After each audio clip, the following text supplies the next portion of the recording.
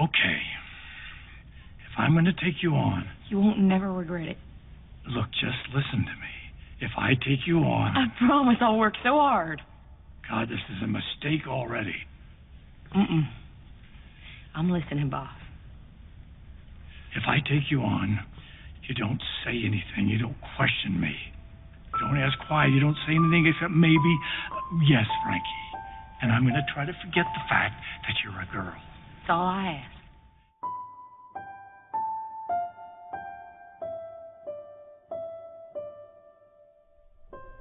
Hi everyone, welcome to this week's episode of No Happy Endings.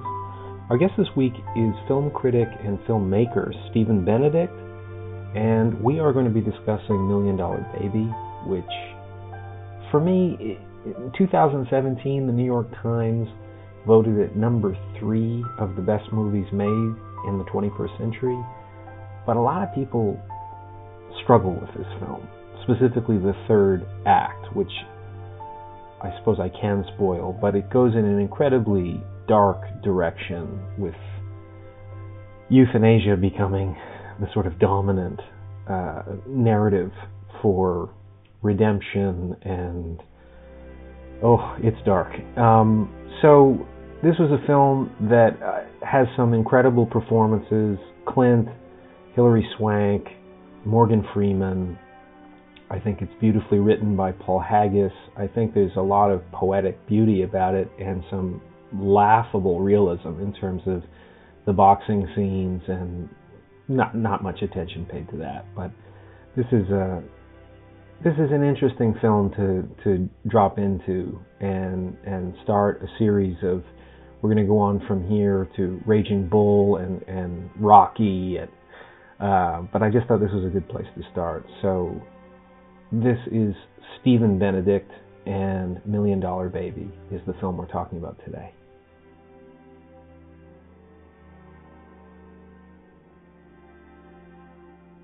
I just wanted to start with you. I'm sure you've read this before.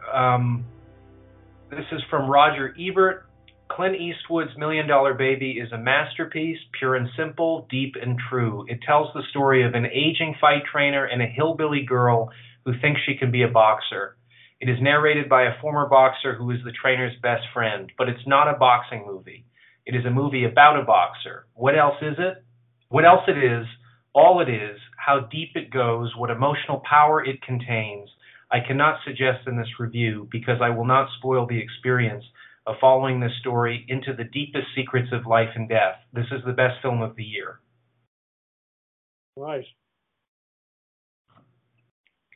And are we going to look at the movie, Bryn, from the perspective of 2004, or do you want to look at it from 2020? Are we going to try and cast ourselves back to when the movie came out and the shock of the third act, or do you want to dig deep into it and sort of see the dreadful cliches that are at play in the film? But I think the cliches, we forgive the cliches because I think the film is sincere.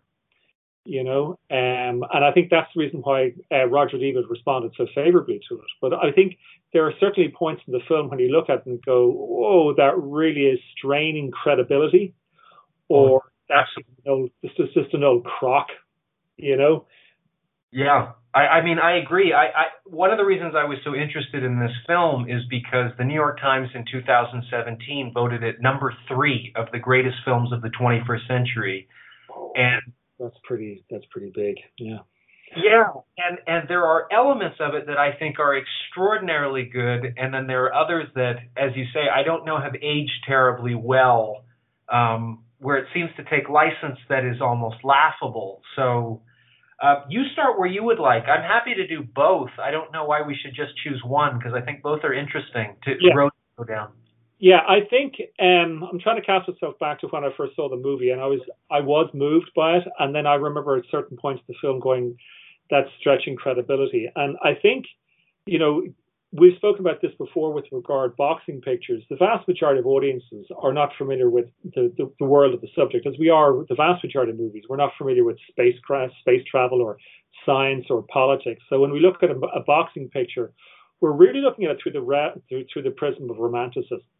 Yeah. The ideal of what it's supposed to bring to us, what it's supposed to mean to us, we project ourselves onto the characters. What the arc of the character, what is the character's arc within our moral sphere? And I think in that respect, $1 Million Baby succeeds because there is this very, very clear element of friendship, relationships lost, loneliness, and deprivation. Where the characters deny themselves the possibility of a relationship. I think it's interesting that of all the characters in the film, Clint Eastwood being the most obvious and Maggie being the most obvious, they don't have families. Yeah, I know Maggie's family are there, but the way they treat her and the way she's been trying to serve them, they have pushed her away for a variety of really, really complex socioeconomic reasons. They get more money from welfare. Maggie is just a check for them, and even her sister is estranged or not is distant from her partner because he's in prison. Her dad isn't there. She speaks very, very affectionate of her father. Clint's character Frankie is estranged from his daughter Katie, to the point that he sends her letters and she never replies to them. She sends them back. Scrap, we've no idea. Morgan Freeman's character, he literally lives in the gym. That's where he lives. He has no contact outside of it. The young character of Danger, the very, very simple man, has been rejected by his mother, and his mother's new boyfriend just literally dumps him on the street in LA. Right. And then I think it's interesting because in that respect, many of the characters are not only lost, but broken. They're severely broken people. And that idea of being broken comes through very, very, it's almost like the metaphor, the subtext punctures through. It bursts through, like the chest bursts through an alien. It just bursts through. The subtext becomes the main text in the third act, when the injury, the brokenness of that. But the interesting thing for me, Bryn, was that the one person who actually has a family is Big Willie, who then goes on to become the world champion. Interesting. I hadn't thought of that. Yeah. I doubt for a second that was one of the themes that Paul Haggis. Thank you. That Paul Haggis had in mind when he was adapting FX O'Toole stories. But it just struck me. I said, wow, the one person who seems to be happy and has a working relationship and a communicative relationship with his wife. They're talking about their daughter is gone doing piano and he's got to go and collect her. He can't do more practice. And then Clint Eastwood's character complains about, what's wrong with your car? And he says, I'll get you a car. And it's almost material things. And I in doing a little bit of research here, I discovered that the character of Maggie is partially based on a true life boxer, Julie Crockett. Mm. And I was able to just dig out her response to the film and what the movie got right and what the movie got wrong. And she was saying that the movie gets completely wrong. And I wouldn't know this as a non-boxing person. Maggie's character never got tired. She never got physically tired. She never got sore. She got injured. She had a nose broken, but she doesn't get sore. And also the other thing is struggling to make weight. I never knew that. I just thought, hey, I'm a bantamweight or I'm a heavyweight. I've no problem in getting that. But then she says, the important thing for me that I picked up in here is, but in doing it, you're tired, you're scared, it hurts, you're lonely and deprived. And that's really, for me, is the starting point for so many of the characters, loneliness and deprivation. And it's the yearning to connect, it's the need to connect, to reach out and form some sort of relationship where the characters are so broken that they can't. And I think we'd in an email exchange, we had touched on the idea of casting the story and how important casting is. And considering Hilary Swank had, she had come from nowhere. All actors and actresses come from nowhere, but very, very few actresses or actors come from nowhere and hit the Oscar in the very, very first performance. And I think she had won her first Oscar for Boys Don't Cry, which I think is a really scintillating film. I watched that again at the beginning of lockdown. It's beautiful because it's honest, and it's really hard because it's honest. And I think that's one of the reasons why they cast her, because I was reading a little bit that they had originally thought of Sandra Bullock. And you get the feeling that Sandra Bullock could definitely has that physicality. She seems to have a strong physical capability as an athlete.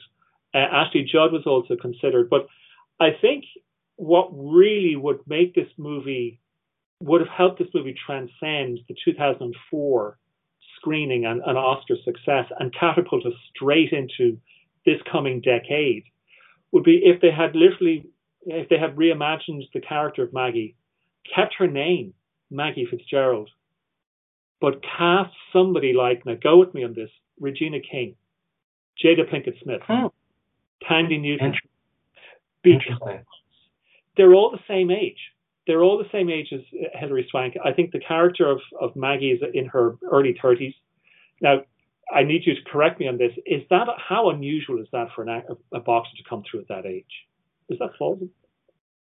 Well, it's a weird, the era that it's depicting, women's boxing was still largely relegated to being kind of a sideshow. Okay, right. So it didn't have the part, it wasn't permitted in the Olympics, for example.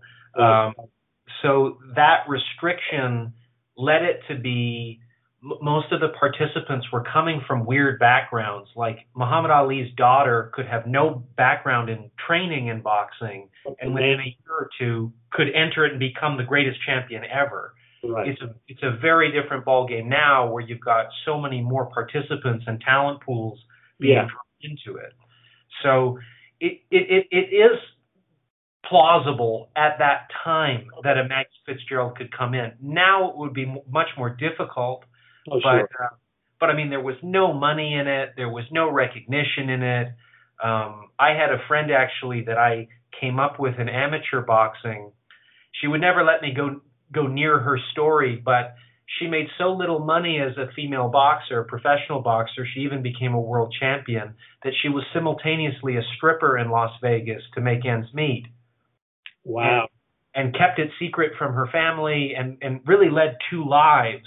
But she's making tremendous money as a stripper just to subsidize the boxing career, because you needed a second and a third job to be a boxer as a male, but as a female, it's even more extreme. Right, yeah, and you see that in $1 Million Baby when Maggie is working literally 3 jobs. Yeah. You know, and I was able to access the script. You can, you know, it's readily available online. And the way they introduce Maggie's character when she's looking to wait tables in the evening. Yeah. And the owner of the restaurant says, well, you know, are you going to wash? And do you want? And she says, oh yes, sir, I wash daily. And it's a really, really poignant, cutting introduction to the character of where she comes from and how difficult it is for her. So I can understand that idea of working 2 or 3 jobs to help to finance the sport, the passion for it. In actual fact, I reminded there when you mentioned the lady you knew who's as a stripper, it reminds you just a little bit of the dynamic that you saw in The Wrestler, the movie, and when his relationship with Marisa Tomei, you know. Right. But it's a really, really strange one. But I just think that if let me push the casting a little bit further here. Sure.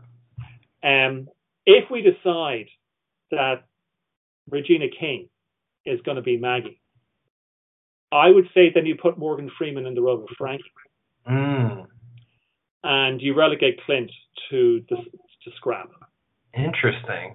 And I think without necessarily changing the characters at all. I mean, I remember Warren Beatty very famously said that casting changes the writing. Casting doesn't change character. Casting, in effect, changes the plot. Because if you're bringing Al Pacino, let's just pretend, let's go with this craziness, let's pretend that Al Pacino is the quiet Al Pacino, not hoo-ha. Bring quiet Al Pacino, even Gene Hackman. Gene Hackman could have played Clint's character, character Frankie. You know, very, very quiet and toned down. I think, though, it changes the dynamic a lot more. If Maggie had been played by Regina King or Jada Pinkett Smith, because it elevates the just purely by skin tone and ethnicity. It shows just how marginalized everybody is from the center of success, wealth, and and it would have given a different inflection because Maggie's family are live in a trailer park, and then it would have probably meant, I mean, obviously I don't live in America, so it could be completely wrong on this, but Regina King's family, would they have been from the projects, or would they be suburban?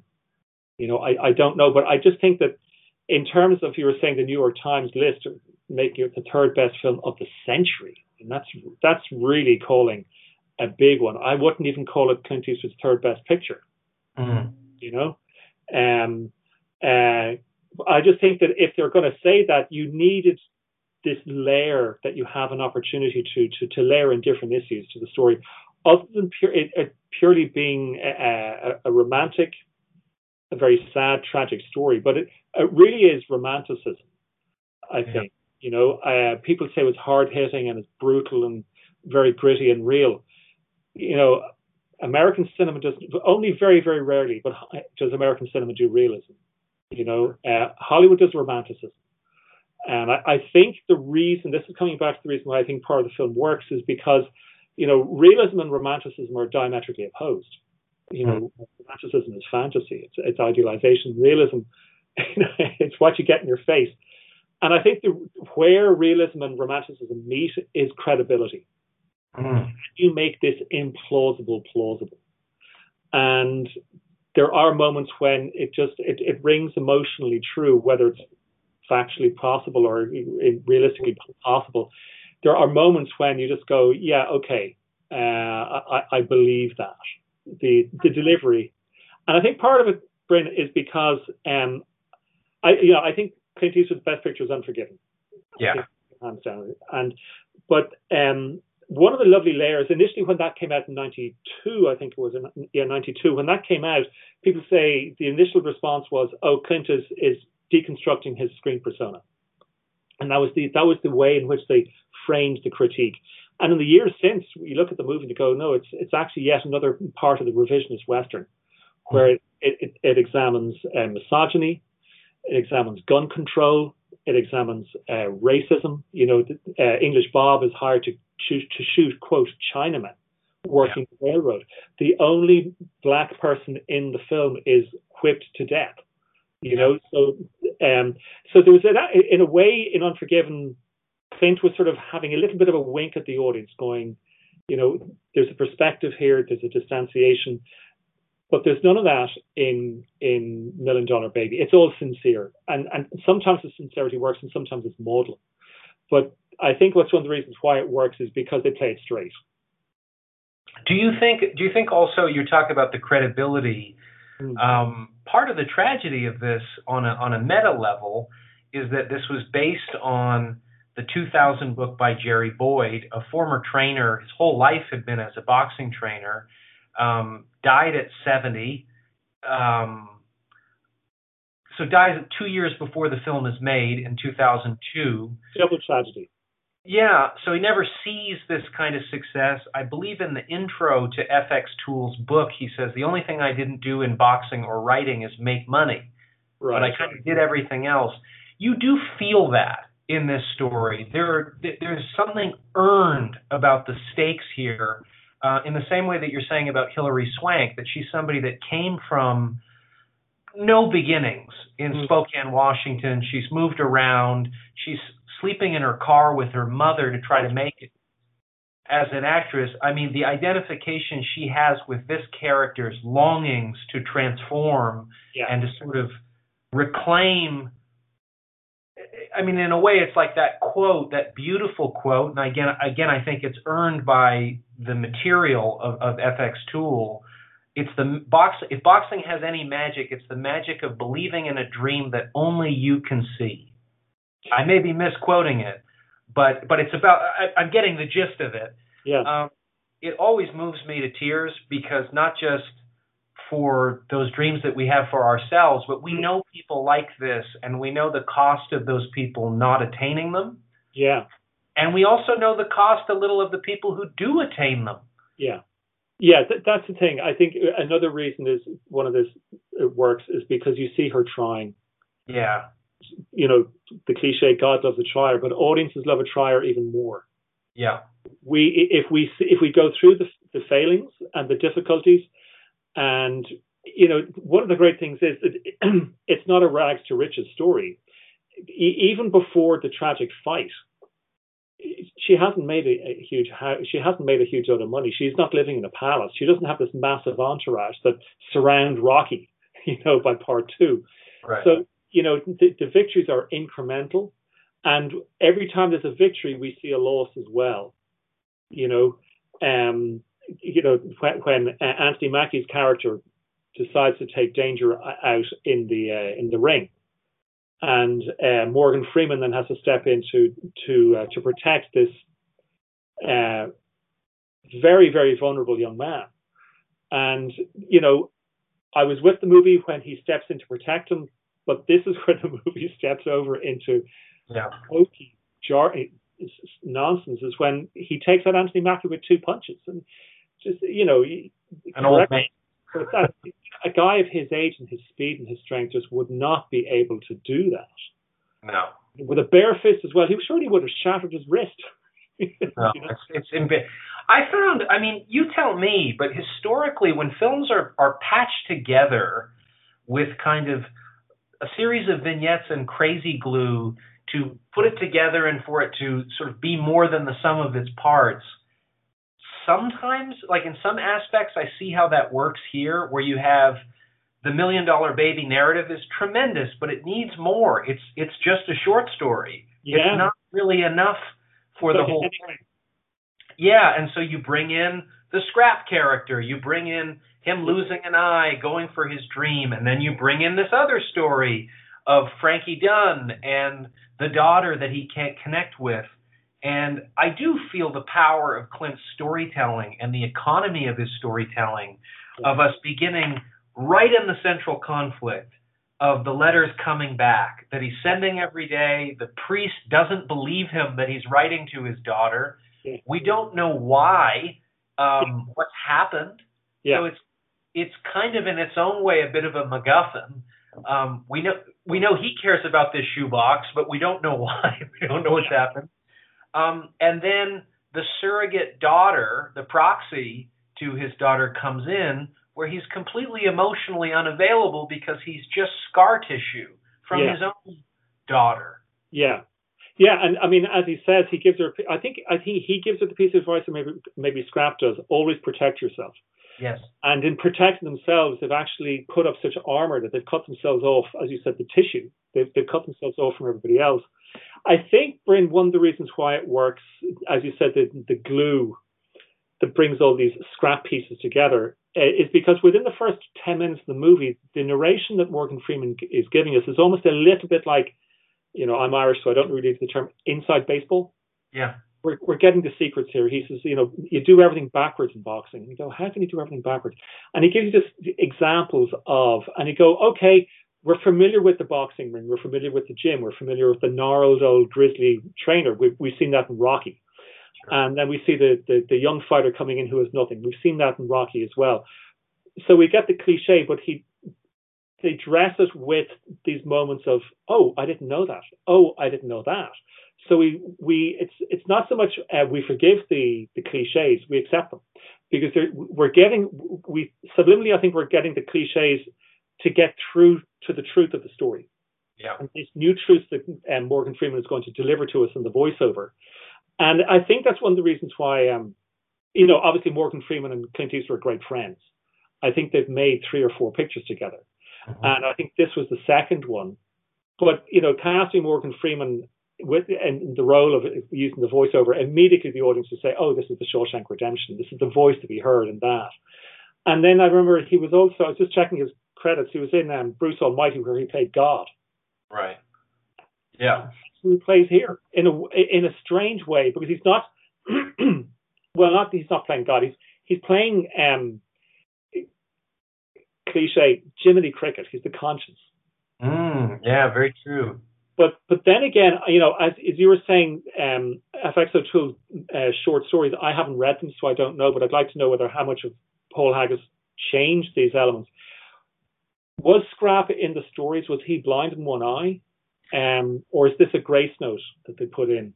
No, I think that there's verisimilitude with the characters. I think that that line, it's the magic of risking everything for a dream that nobody sees but you. I mean, Haggis is looking for some great ornaments to hang on this tree that I think are more eloquent than Tool's, but it's drawing from the ethos and pathos from Tool. Yeah, but, and as you say, the fact that he's blind in one eye because of a fight, we absolutely, that's completely plausible. I mean, I've heard enough of the detached retina to know, that losing the sight is very, very obvious. But it was also interesting because he's the narrator and he's supposed to be omnipotent and he sees everything, but he doesn't. And he literally didn't see. Sorry, I've forgotten the East German or the German character, the fighter. Yeah. The Dutch boxer, the Bear, I think is her name. Thank you. So sorry, I'll go back and say that. So Morgan Freeman, Scrap doesn't see Blue coming, what she's going to do, and I think that's where the movie somehow convinces us to believe the completely implausible. There is no way that a person who is so corrupt in sport would be able to get into the ring a second time.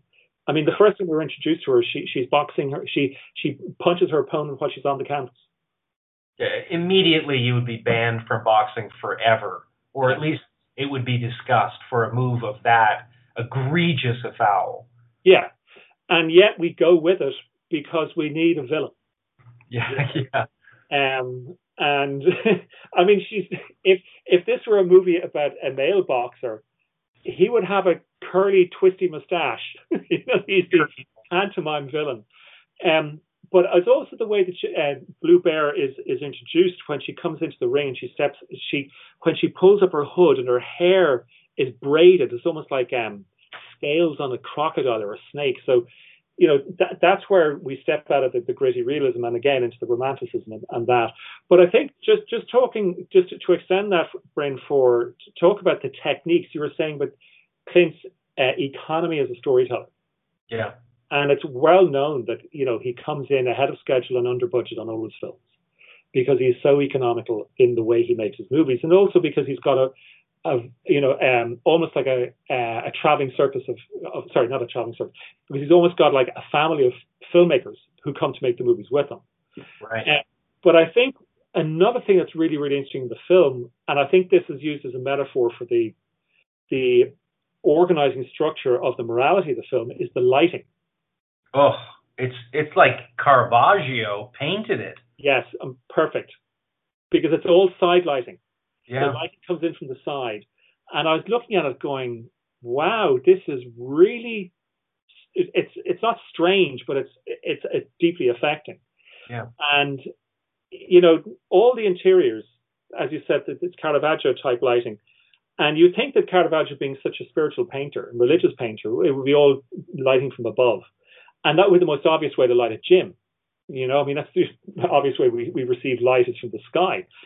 But then if we're thinking about in terms of religion and deity and God and light from the sky, there is no God in the story.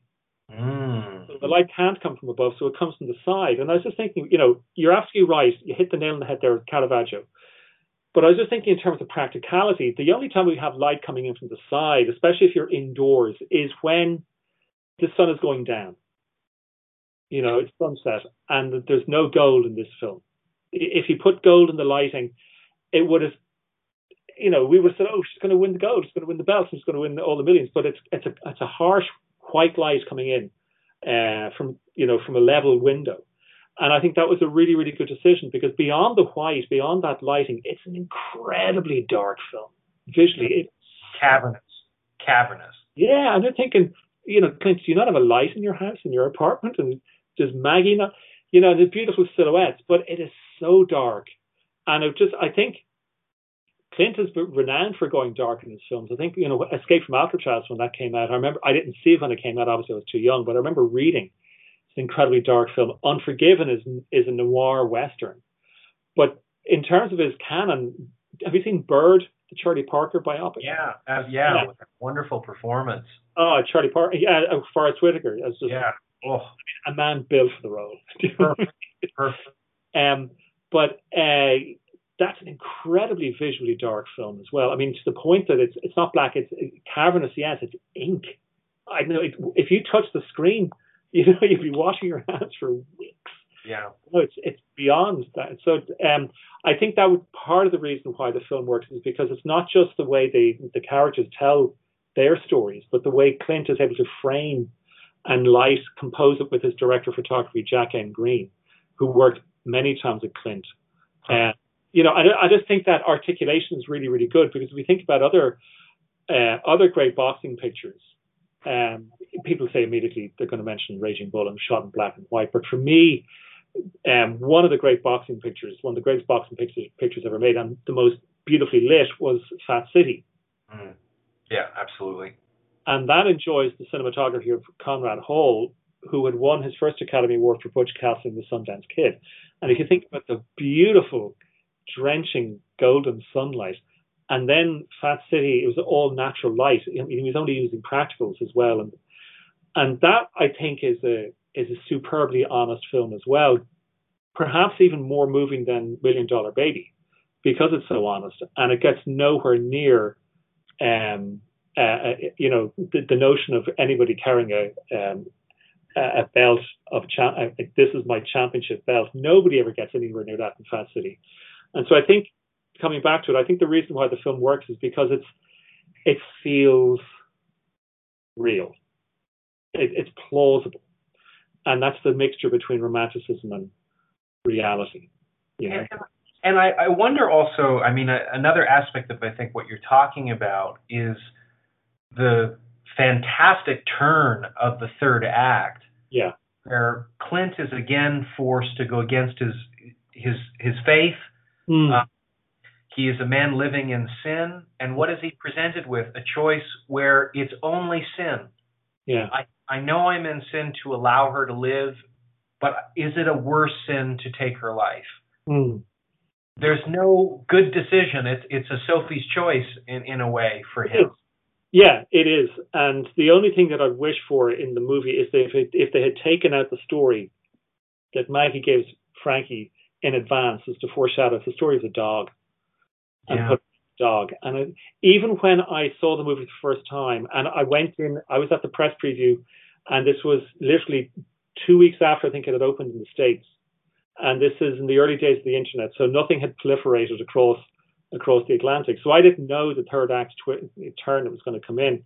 But even then, I just said, "Oh, someone's going to have a bit of a problem here later." This is, you can even tell the timing of that story within the structure of the script.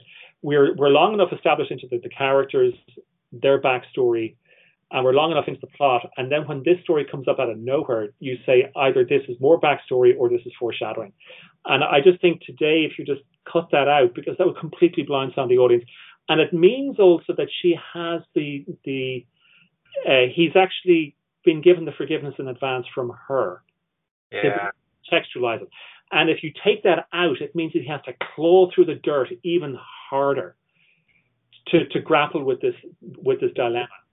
Yeah. And but she can, can she say it to him? Because she certainly couldn't deliver that speech late in the third act, because that'd be too obvious. Well, and on top of it, Stephen, I mean, yes, there's absurdity in the final fight. There are rounds in it where I think I timed one of them where it was 15 seconds for the second round. Compression, yeah. There's just no modicum of verisimilitude for this real time. But where it does earn the verisimilitude and take us to all the people we know who've striven against all odds for a better life is her as a waitress, taking the food home. Oh, it's for my dog. Yeah. Again, the dog being referenced. Yeah. Paying for a speed bag because Clint won't allow her to have it with spare change, pennies and nickels and dimes. Yeah. The indignity of that. The indignity of how, not that there's indignity in the way she worked to earn the money, but regarded by others, that she's dismissed summarily by Clint for being a woman, and then for being too old, for possibly being too stupid for the time she's spent in boxing to have learned how to do the basics. Yeah. She has this wonderful line. Again, I'm struck by it's really hard for me to watch her performance looking at Clint without me immediately feeling a lot of emotion. Sure. Just the eye contact between the two of them, Right. because stakes are there. And when she says, I'm 32, Mr. Dunn. And I'm here celebrating the fact that I spent another year scraping dishes and waitressing, which is what I've been doing since 13. And according to you, I'll be 37 before I can even throw a decent punch. Which, after working this feedback for a month, getting nowhere, I now realize may be God's simple truth. Other truth is, my brother's in prison. My sister cheats on welfare by pretending one of her babies is still alive. My dad is dead, and my mama weighs 312 pounds. If I was thinking straight, I'd go back home, find a used trailer, buy a deep fryer and some Oreos. The problem is, this is the only thing I ever felt good doing. If I'm too old for this, then I got nothing. Yeah. and what I find fascinating again about the mechanics of this script that I think credit both to Haggis and to Clint, Clint for delivering these moments, is Clint is terrified of losing another daughter. Yes. That's his biggest fear in the world, and his biggest need is to reclaim his daughter. Yes. And here she is, and she's the daughter that probably he's dedicated his life to this. He's always been waiting for a champion. We begin the story with him losing another champion by, quote, protecting him. Yeah. Protecting him from a champion. So he's afraid to commit. He's afraid to cross that threshold, right, to be all in, because that's the person he is. He's loyal to Scrap. He risked his life to protect this guy. He can't do it, especially for somebody who reminds him of his daughter, but she gives him no choice. And when he does, I'll work with you a little bit, and then basically presupposing that, like all people in his life, she's going to abandon him, he abandons her first. Yes. Yeah, exactly. Yeah, that was good. And it's going to be a strange analogy here, but the good thing is, as you pointed out, the Clint's loyalty to her comes in increments. Yes. It's earned. And it's strange, it just suddenly struck me that something similar happened in Schindler's List, is that Schindler is really reticent, he's reluctant, he won't. There's a little bit, he gives a little bit, he feels a little bit better about himself, he sort of helps, and then he helps a little bit more. And all of a sudden he realizes, oh my God, I'm nothing without this project that I'm going to create. And that only works for the audience if you see the increments. Back in classical Hollywood cinema from the 30s through the late 50s, it would have been only one moment. All you needed was for one moment for Pat O'Brien or Humphrey Bogart, and that only happens. I think in Casablanca, it only needs one moment for for Humphrey Bogart to switch over. It's when the young Bulgarian couple come in, and he tells them how to win on the roulette table, and from then in, you just know he's in. But you can see the back and forth, and that's much more enjoyable for an audience now, because we've been familiar with these set of cliches. And we're saying, bring us some new cliches. And this is the formation of the new cliche, where we see the struggle within the character. And, I think that the thing, as you said, losing his daughter, the film is structured around a series of repetitions. Yes. That he loses his daughter, he's lost her, he's going to lose Maggie. He brings Maggie in just as he lost Big Willie, right? So there, and then the savage beatings that people get, Scrap lost an eye, and then Danger is pommeled in the ring by Anthony Mackie's character. So it's a series of repetitions, and so it's like, for me, there's really only been 2 or 3 true tragedies been created by Hollywood cinema. Chinatown being one, which is a story of repetition, where Jake worked in Chinatown years before, and the girl he tried to make sure he was protecting ended up being hurt even more. And in The Godfather Part 2, where Michael tries to resist, but he actually becomes darker than his father. Yes. And I don't rail, but I roll my eyes when people say, that the movie is structured around Michael's descent against Vito's rise to power. And I said, no, he doesn't. The movie doesn't depict Vito rising to power. Vito descends into hell. Huh. His soul. The second he's given that opportunity, Clemenza, who's living across the divide in the tenements, he knocks in the wind, he throws him the guns. The second he lowers the guns into the bath and he decides to hold on to them and then to go into business with Clemenza, that's where he starts to lose.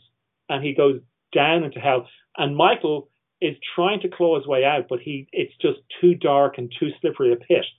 And I think $1 Million Baby elevates itself into the realm of tragedy because it has those repetitions running through it where the past just repeats itself. No matter how hard you try, it's going to reshape itself in a new form just to mock you. And that's the terrible thing is, where it's coming, you fight against it, and fate just smirks, and I think that's what stops it being just a boxing picture.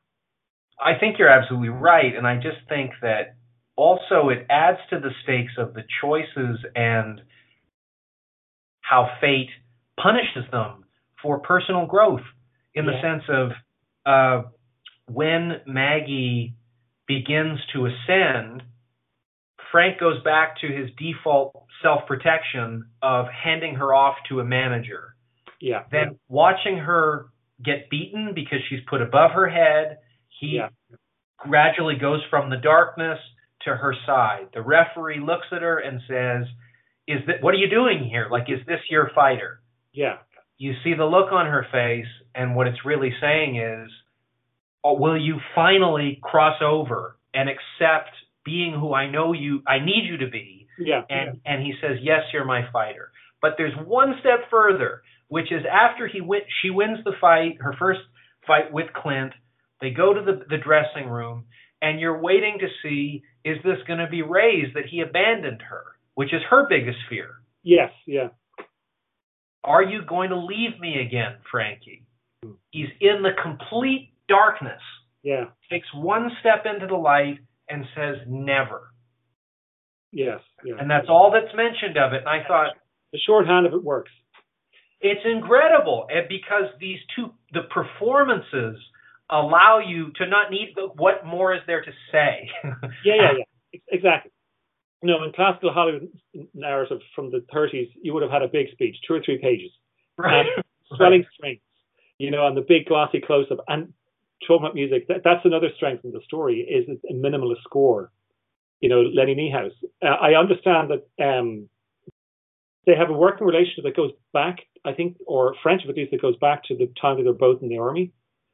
They both met when they were in service, and Niehaus comes from a very, very musical family, and he was, I think, a jazz saxophonist, and obviously, jazz been very, very close to Clint's heart for a very long time.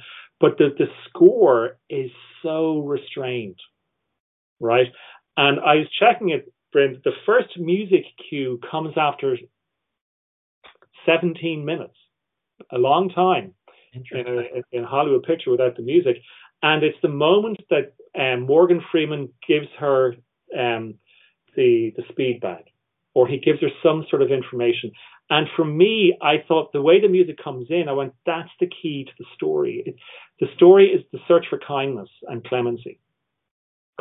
Sure, companionship, yes, but how do you create a friend? How do you find a friend? Through kindness. And we've got this very, very interesting dynamic in the story where it's about protect yourself and don't let your guard down, and tough ain't enough. And you cut yourself off from people. And also then by cutting yourself off, you cut yourself off because you don't trust them. And trust is part of friendship. So it's a nice, I wouldn't call it a little band. It's like a little orchestra of emotions and ideals that come together to make the movie really, really work on a profoundly emotional level.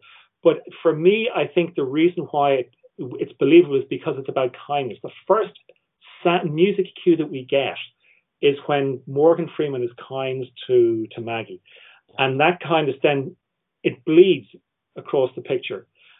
But because it didn't directly come from Clint, firstly, he's observing. He says, where'd you get the bag from? That looks like my bag. Give me back my bag. He's annoyed. He presents it. And I think that complexity, where it's not direct, where we see an obstacle first, makes the third act really, really plausible. And as you said, the connection between losing his daughter and then, as you said, the Sophie's Choice, no matter what he does, it's the wrong one. Yeah. And he's so lovable. Like, for somebody who's now so incredibly polarizing after lecturing a chair against Obama, I'm just struck by, God, like, this guy's politics on so many levels I find alienating, the way he speaks out. But as a performer, he's spellbinding. He's so lovable. No matter how harsh he is with her, you know he's covering his wounds and his pain. You can feel it. You know when she looks at him, she sees that loving father figure. Yeah. And I mean, another element of this I wanted to ask you about is that line where you think it's the magic of risking everything for a dream only you can see. But after you get the dream, Maggie gets it. Maggie says at the end that dying at that point, or I think Scrap consoles Clint to say she got what she was going after, just like I did. I'm okay losing an eye because I got what I was chasing, and nobody can take it away from me that I went for my dream. I'm not somebody who will die that never strove to go after what I knew I believed in. And similarly, Clint is striving to go after what he believes in too, with this girl, reclaiming a daughter he loves. Yeah.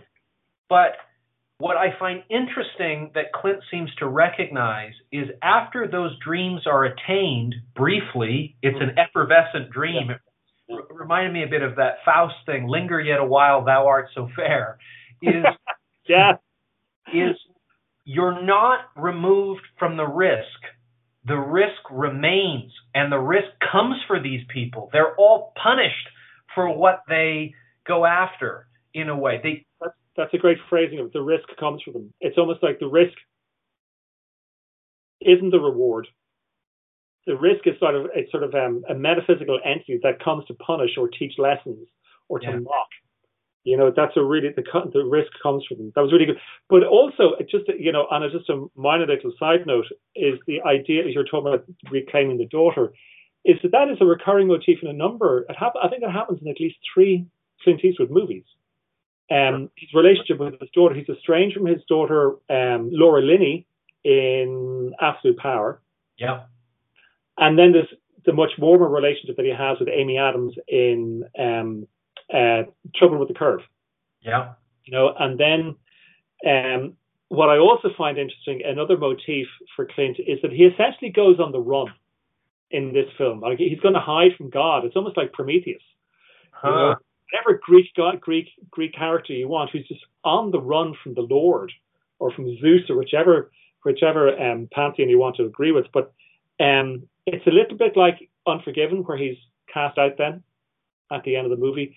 Outlaw Josie Wales is a similar thing, but that's a motif within the Western, which we see as early as Stagecoach. But I think that the ending is really, really good, because not only has Clint lost his daughter Katie, and he's lost Maggie, in a way, he's lost himself. Yeah. But then again, I suppose if we were to be really dig down deep into the existential weight of it, we'd say he hadn't lost himself. In actual fact, he found himself in this incredible darkness, but he has proven himself to be a father to this young woman. He took her as far as he could for the dream that she wanted to achieve, and she was happy with that, and then he closed it for her, which is incredibly difficult. I mean, heaven forbid that anybody would have to face that dilemma as a parent, but that's what he has to do, and he has to give her what she wants, which is to die. Jesus, Bergman couldn't come up with at the end of those films.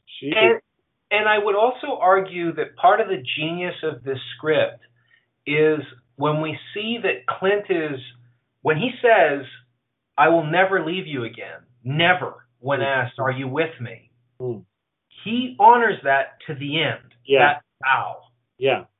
But when there is one more opportunity for Maggie to leave Clint because she's not quite getting that championship moment, it's kind of back.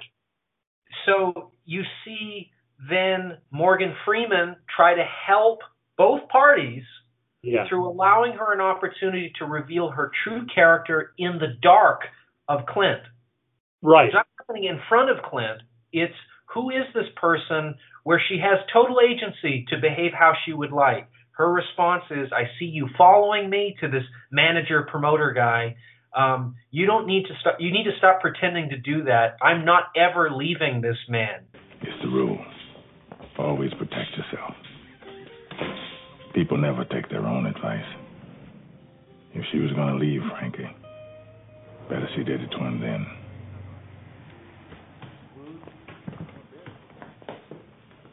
Mr. Mickey Mac? I'm Maggie Fitzgerald. I hear you're a real good manager doing good things for Big Willie. But I thought you should know I ain't never leaving Mr. Dunn. So you don't need to make any more excuses to bump into me. So we know that. We're privy to that information. Clint isn't. He still has to operate on faith. But we know who she is in the dark, that there's mutual, total loyalty. Sure. Yeah, I thought that was a good scene. And again, just this is one of the minor flaws in the story that I found. It was that the subtext of the scene was, as you said, that she's never going to leave. She's made a commitment to Clint, but she has to be tested in another arena. And in the voiceover, there's a shot when she's walking at the door of the diner. And so they linger on it a little bit longer. They gave it extra time because Morgan Freeman then has to deliver the line. Maggie always did like taking them out in the first round. I thought, don't tell me what I knew. And I think occasionally the film they were a little bit suspicious of or fearful of the strength of their own subtext. They had to ladle it on. Good point. There's a scene where they're coming home. I think this is when they're coming home after Maggie has gone to give her mother the house. And they're driving home, and then she says, let's stop over this diner or at a gas station. And Clint, she gives them the story about her father, how affectionate she still feels for her father. And then they stop over the gas station, and he's wiping the windscreen. I thought, clarity, it's just too much on the nose. And his daughter is in the car next to him that spots Hillary. I thought that was nice. I didn't realize that for the first time I saw the movie, but that's a nice there. But I just thought almost playing the squeegee type character, cleaning the windscreen. And occasionally it shows a strange insecurity with their own subtext, because rest of the film really, really works. Yeah. And they're such consummate storytellers and experienced professionals. You would have thought that at some point they would have said, no, we don't need that line. Just let that shot linger of Maggie walking at the door, and we would go, she knocked him out. She knocked him out. Do you know what I mean? Let us play it for ourselves. So I think the movie has great strengths, but I think it's a little bit visually rich, but in terms of its depth, it's a little bit flat. By which I'm trying to say, I'm talking about the extras and the crowd scenes. They didn't convince at all. The Makushla thing and the crowd in London. Doesn't work. And there's I think also the straw man component to Maggie's family. They're just the most evil, venal people imaginable. Boo his film. Yeah, so it's just, one of the strengths of, I think, Rocky is we care about his relationship with Adrian and Adrian's brother, and that they're losers too. There's a community. And so's the guy at the gym who's never had his, he wants one last opportunity. We care about the stakes of all those people. With Maggie, she's just, it's like the Death Star of that family. Everything that she loves. That's no boxing ring. That's a Death Star. Oh, it's terrible. And I mean, another component in terms of realism with boxing is female boxing. Even you have now the greatest female boxer ever, arguably. It's her or Ali's daughter, Clarissa Shields, a two-time Olympic champion from Flint, Michigan. This great kind of story, incredible story. But one of the issues with female boxing is that there's just not knockouts. Whereas Maggie is sort of early career Mike Tyson in knocking out everybody. Yeah. It doesn't happen in female boxing. There's not an example of that. So I think for people who know nothing about boxing, their response is, if you learn and you have a good trainer, you can just go out and do this. It just doesn't happen that way, even in male boxing. But in female boxing, it's totally unprecedented. Yeah, yeah. Again, as I said, it's like the audience, our understanding of what a great boxer is the ability to knock someone out. And that's, and it's not about defense and rope-a-dope and footwork and stamina and whatever. And yeah, so they just went for the easy route to say, look, she's so good, she can knock someone out. Right. Yeah. I mean, and that much I've learned from watching Katie Taylor, Our Lady, but the struggle that you see in her bouts. I mean, I find them incredibly hard to watch. I'm not a huge fan of boxing anyway, but because of the Irish connection, I tune in to watch once in a while, and God Almighty, it's hard. It's so hard to watch. I think it's harder to watch a lot. Like, I watched Katie Taylor fight in New York, I believe in Madison Square Garden a year ago. She had a brutal contest where I thought she narrowly lost, but I think the 1,000 fighter. Yeah, right. And I thought she had a narrow loss, and I'm a huge fan of Katie Taylor. I've spent a little time in Ireland covering some of the Cuban boxers that I wrote about. I've never seen the intensity of fans in Ireland is more intense than anywhere I've seen in my life. Just incredible passion.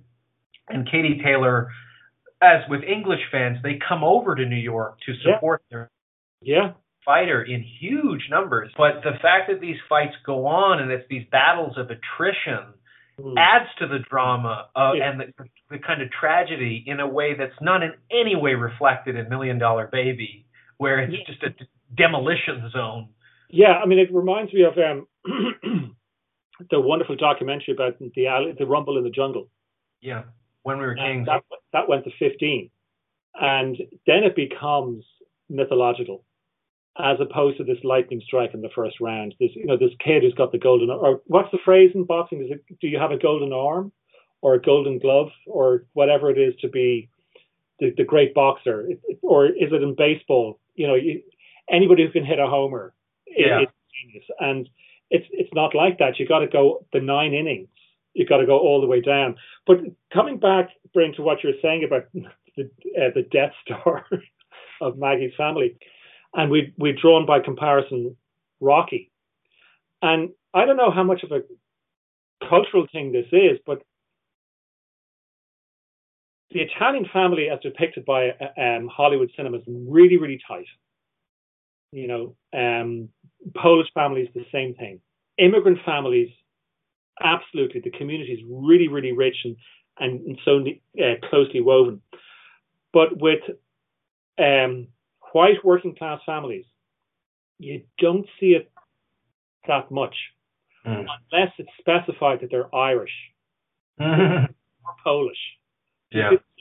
And Maggie's background doesn't have that ethnic identity. It has just an economic identity. Yeah. Which is, we have nothing here. We are we're below the lowest rung on the economic ladder. And so maybe that's why the movie allows them to be so damn venal. Yeah. Do you know what I mean? And to enhance her too. It's a cheap trick to make her more pure. It ennobles her. Yeah. It's like it's the wag the dog trick. Sure. Or save the dog trick for screenwriters, and the villain will always kick the dog. Right. Yeah. Right. Well, and so why don't we just finish up with the last act? Yeah. And then we can try to go through some of these categories and see how that plays with the film. Okay, sure. Yeah. So, the huge turn in this, and I have to admit, the weaker, more tender parts of me subscribe to it, is I love the first 2/3 of this film. It makes me feel good, emotional, happy, and inspired.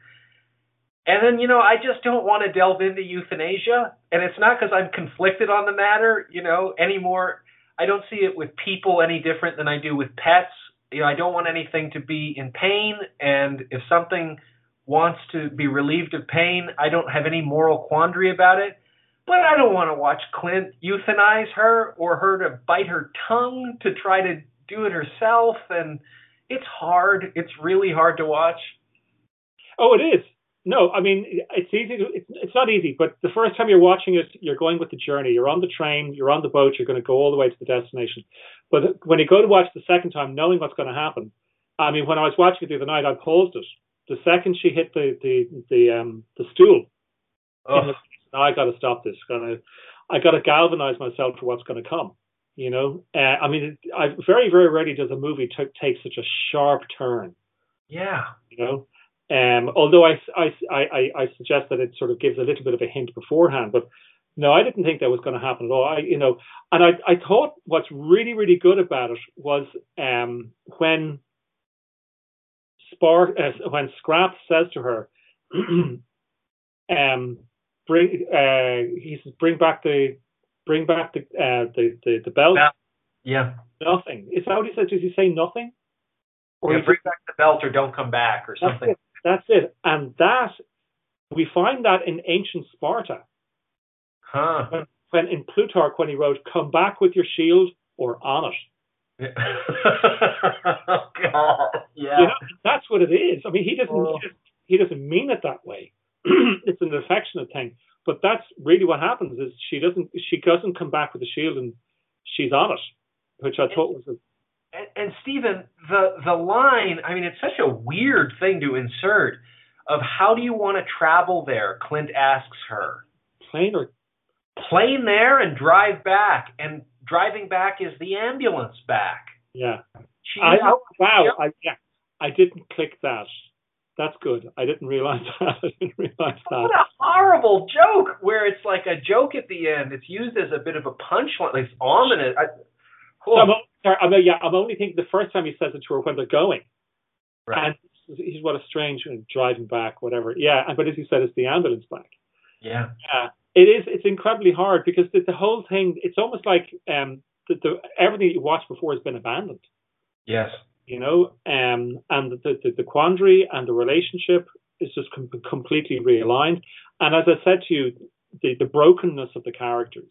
Yeah. Is all laid bare. And again, one of the reasons why it works is because it is so bereft of music. Yeah, so minimalist. To the point that you hear Maggie and that becomes the rhythm, and that becomes literally the oxygen of the scene. It's the way we're fed with it. And it's almost like a countdown, you know. I'm always, when I saw the movie for the first time, I couldn't help but think of that brilliant movie, The Verdict, with Paul Newman. Sure. Where he himself as a lawyer is looking for redemption, and he's defending this young lady who's been rendered comatose because of the neglect of the medical profession. And he goes in to take a photograph of her to use for the legal case he's building, and he comes in with a Polaroid camera, and he takes a photograph, and he takes photographs and puts them down the bed, and then the picture emerges, and that's when he's literally awakened to what he's supposed to be doing. He sees her, and you literally, you know, you're starting to breathe the way Maggie breathes.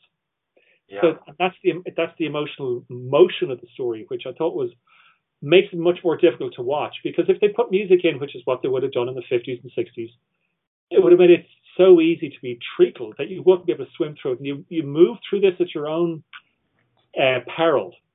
Well, and I might even push back a little further to say, you know, Spielberg would have added music to all of this. Everything would have been underlined and very heavily punctuated.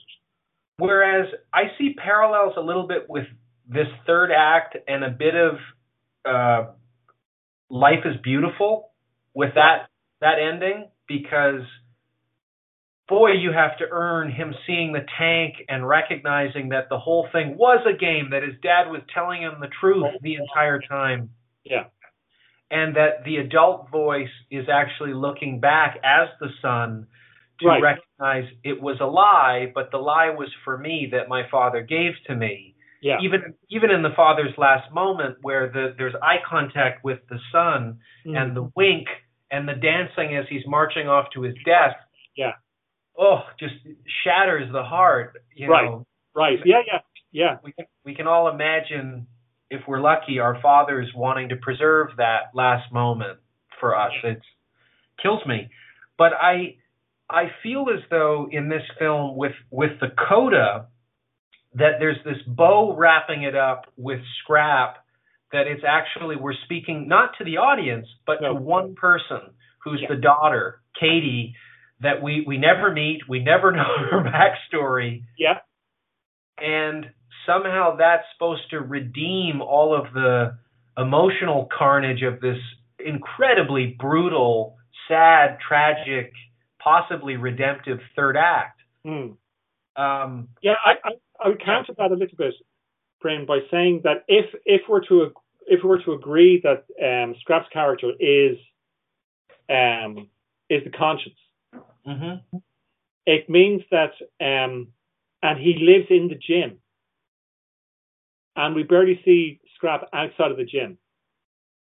I think you know where I'm going to go with this. Is that he is Clint's conscience, and so he's not writing the letter to his daughter, to Clint's daughter. Clint is writing the letter, and it's no longer a letter; it's a soliloquy. It's almost a eulogy. This is my life.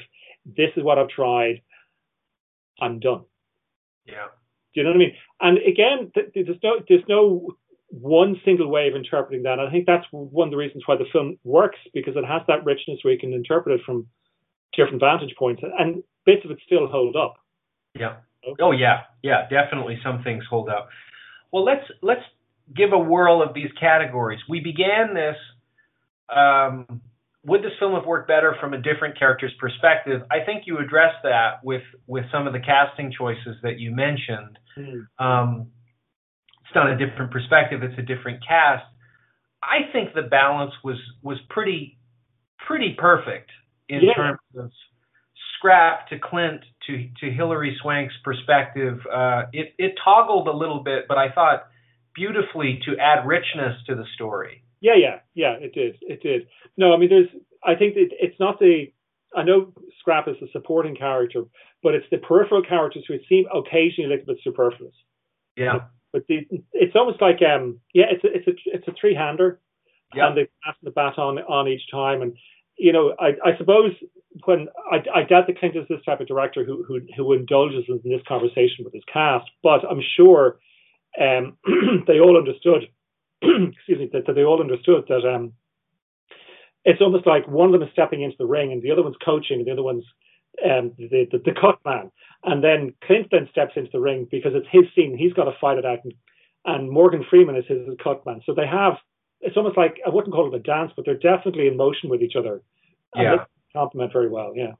And I think also, I mean, one thing we haven't touched on is the dynamic between the best friends of Clint Eastwood and Morgan Freeman.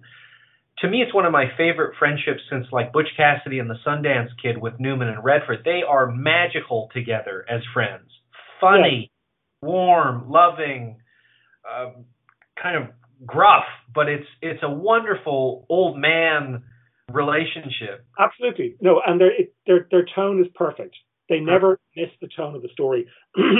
So it's gruff, and they'll never tell you that I love you, but by talking to you about your socks, I'm really caring for your welfare. And I also think that the vignette of Danger, you know, being abandoned and dropped in the gym and kind of gratuitously picked on, it's almost suggested that he has Down syndrome or some kind of mental illness. He's autistic, perhaps. It's not clear. I don't really know what that added to the film beyond cutting away and us pondering what had been done with Maggie or Scrap or Clint's character.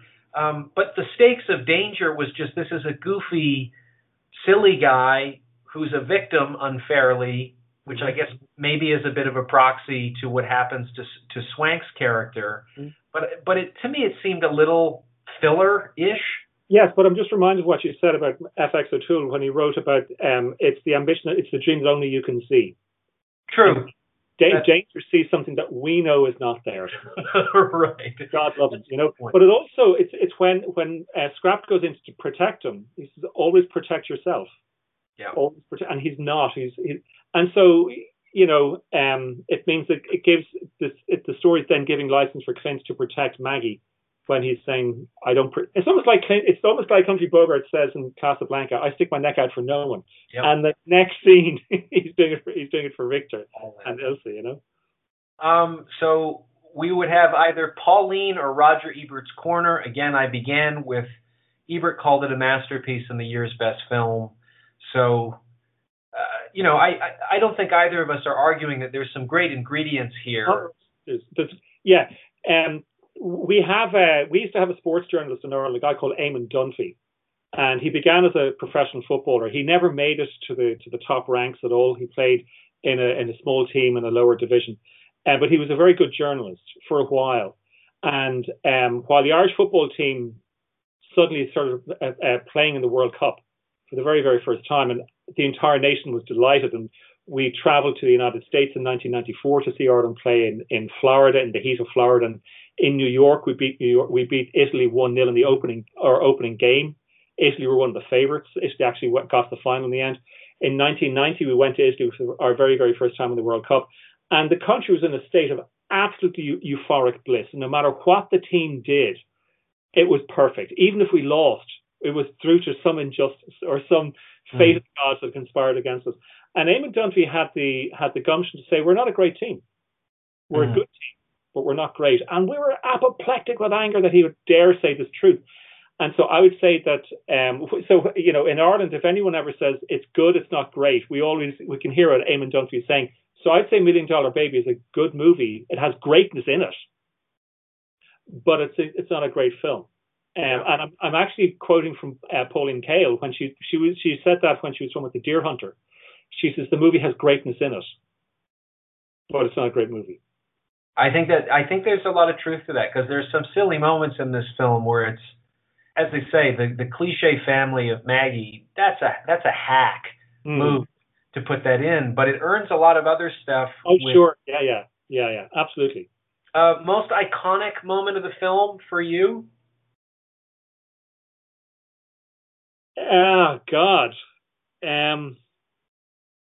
I would not necessarily a moment, but I would just go for the way that they frame Hilary Swank's face when she's smiling at Boss. Yes, Boss. It's such a big, toothy grin, but it's not like sort of a Fifth Avenue beautiful model, Madison Avenue model grin. It's just very moving. Yeah, and you? I guess it would be the two. It would be Clint walking from the darkness into the light to say, "I'll never leave you." I think for most people, and definitely if I think about, do I want to watch this film tonight? It's the first image I get, unfortunately, is her face being crushed on the stool as she's falling, because I know it's there. It's okay. It's not like Waiting for Jaws, where it's a delicious kind of wait. It's a terror of. Same way with Life is Beautiful. Right. Is all the beauty of this family that I adore, the prologue of how they come together and the son and the magic of all that. Not just am I waiting for the Holocaust, but I'm waiting for that son have to hear the gunshot of his dad dying, and then just the instrumentation. Right. Crushes. Yes. That's true. It's interesting you mentioned that, because when you said about Maggie falling on the stool, I immediately thought of the moment that Faye Dunaway falls out of the car in Chinatown. Yeah. Her eyes shot out. And that's an image I do not want to see, but it's unforgettable, and you cannot think about Chinatown without thinking of that. There's other beautiful moments in it, but I think one of the reasons why I chose her smiling is because I don't want to think about her falling. It's just too tough. Too tough. Yeah. Most memorable quote for you in this film? Tough ain't enough. Tough ain't enough. I don't train girls. Maybe you should. People see me fight, say I'm pretty tough. Girly, tough ain't enough. But again, you see, the thing is, sorry to cut you across, Bryn, but it's the delivery. And it's Clint's dry throat of 2,000 years of 50 years of working in the plains as a cowboy. You can hear tough ain't enough, and it's his line. He's good. I think you're right. The sentimentalist in me is just endlessly moved by Morgan Freeman / God, risking everything for a dream nobody can see but you. It's hard for me not to think about everybody I know that was really plugging away. I definitely know what it's like to write a million words for 10 years and not sell a single one. And and I think the beauty of that line is it means different things at different ages in our lives. yes, that too. And it means a lot to me just about her, about this character. Right. That I love this woman in an underappreciated sport, in a life where she's dismissed as being useless. Yes. Yeah. That she's still holding on to something to give her life meaning, and everybody around her, even at this gym, is shitting on it. But she in the end, that light that she's holding on to wins them over. Right. It's irresistible, and she earns that with a performance that I think absolutely holds up as tremendous. And that's another thing, because I was watching it last week. I watched Aliens. Strange analogy. But we only tend to notice the physicality of someone's performance when it's in sport. Yeah. And of course, Hilary Swank went through an enormous amount of hours of training in the gym to make it real. And we tend to forget that when you're actually in the ring fighting, you're not fighting. That's performance, and you're acting, and that's part of the physicality of it. Just like Sigourney Weaver. I mean, I think Sigourney Weaver's performance in Aliens is one of the greatest ever. Yeah, it's brilliant. Physical. And the thing is, it's not just bang, bang, bang, pulling the triggers. It's the look on her face that she says, "I hate guns, but I'm doing this to protect this little girl," and just hits me right here. Yeah. You know? And Hilary Swank's performance is one of the greatest, because not like De Niro, when we say De Niro put on this weight. It's just the sheer physicality of acting. Yeah. You know? Yeah. And I think also just that, what she did in Boys Don't Cry, which also has the added irony, if I recall correctly, that was a film that was NC-17, not because of the brutal rape and murder of this man, but because he had an orgasm or gave an orgasm to Chloe Sevigny. That cheapers. Oh my God! Yeah. To the censors. I know that. Yeah, it's warped. Female pleasure. I know. Tremendously offensive. Okay to brutally gang rape and murder. That's right. Well, I remember David Cronenberg. He says it's okay to hack off a breast in a movie, but to kiss it, you can't do that. It's interesting. Just as a minor point, I was out a while ago with friends. It was one of these small social gatherings that we had under lockdown or in COVID, and they're talking about the great drugs of the 20th century.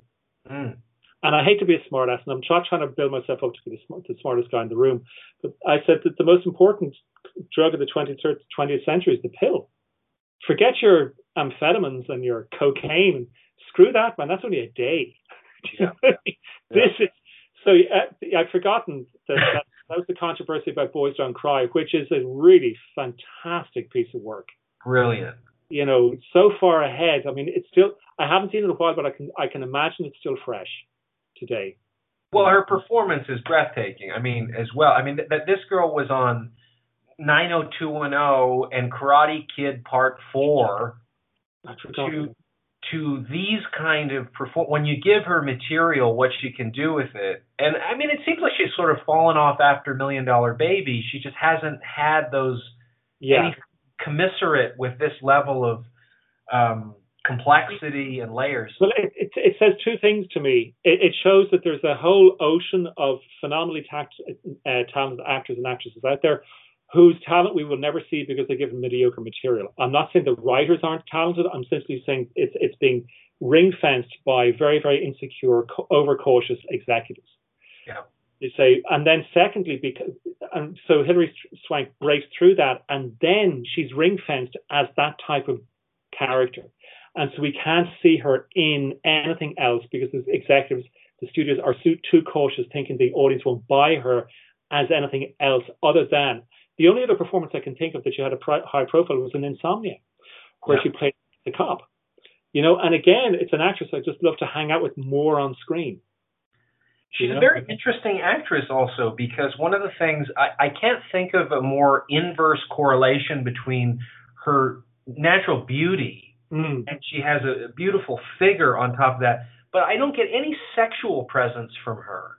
And that's, I think, the ring fence. I'm sure executives in a very, very narrow way saying, where's my erection? It's strange, because I'm not criticizing that. I'm just saying it's like there's no sexuality to her performance. Even one of the boxers in this movie attacks her verbally by just saying like she has no breasts or whatever. And Hilary Swank has a character, yeah, and she has a beautiful great comeback. She says, "I looked at your last fight. You were sucking the titties off the canvas more than that, or something like that." You know, very interesting that. But yeah, I think ordinarily that should be a great password to longevity for her, is to not rely on sexual attraction from the audience.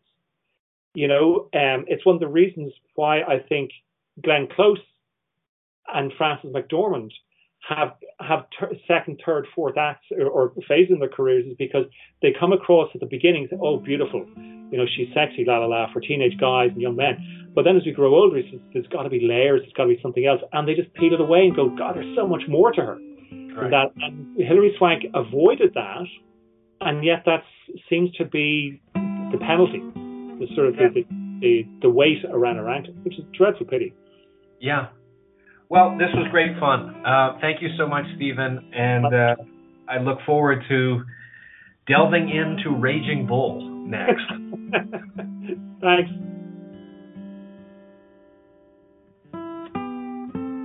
Thank you for listening to No Happy Endings. It is produced by George Alarcon Swaby, myself, Bryn Jonathan Butler, and is brought to you by Ring Magazine. Thanks for listening.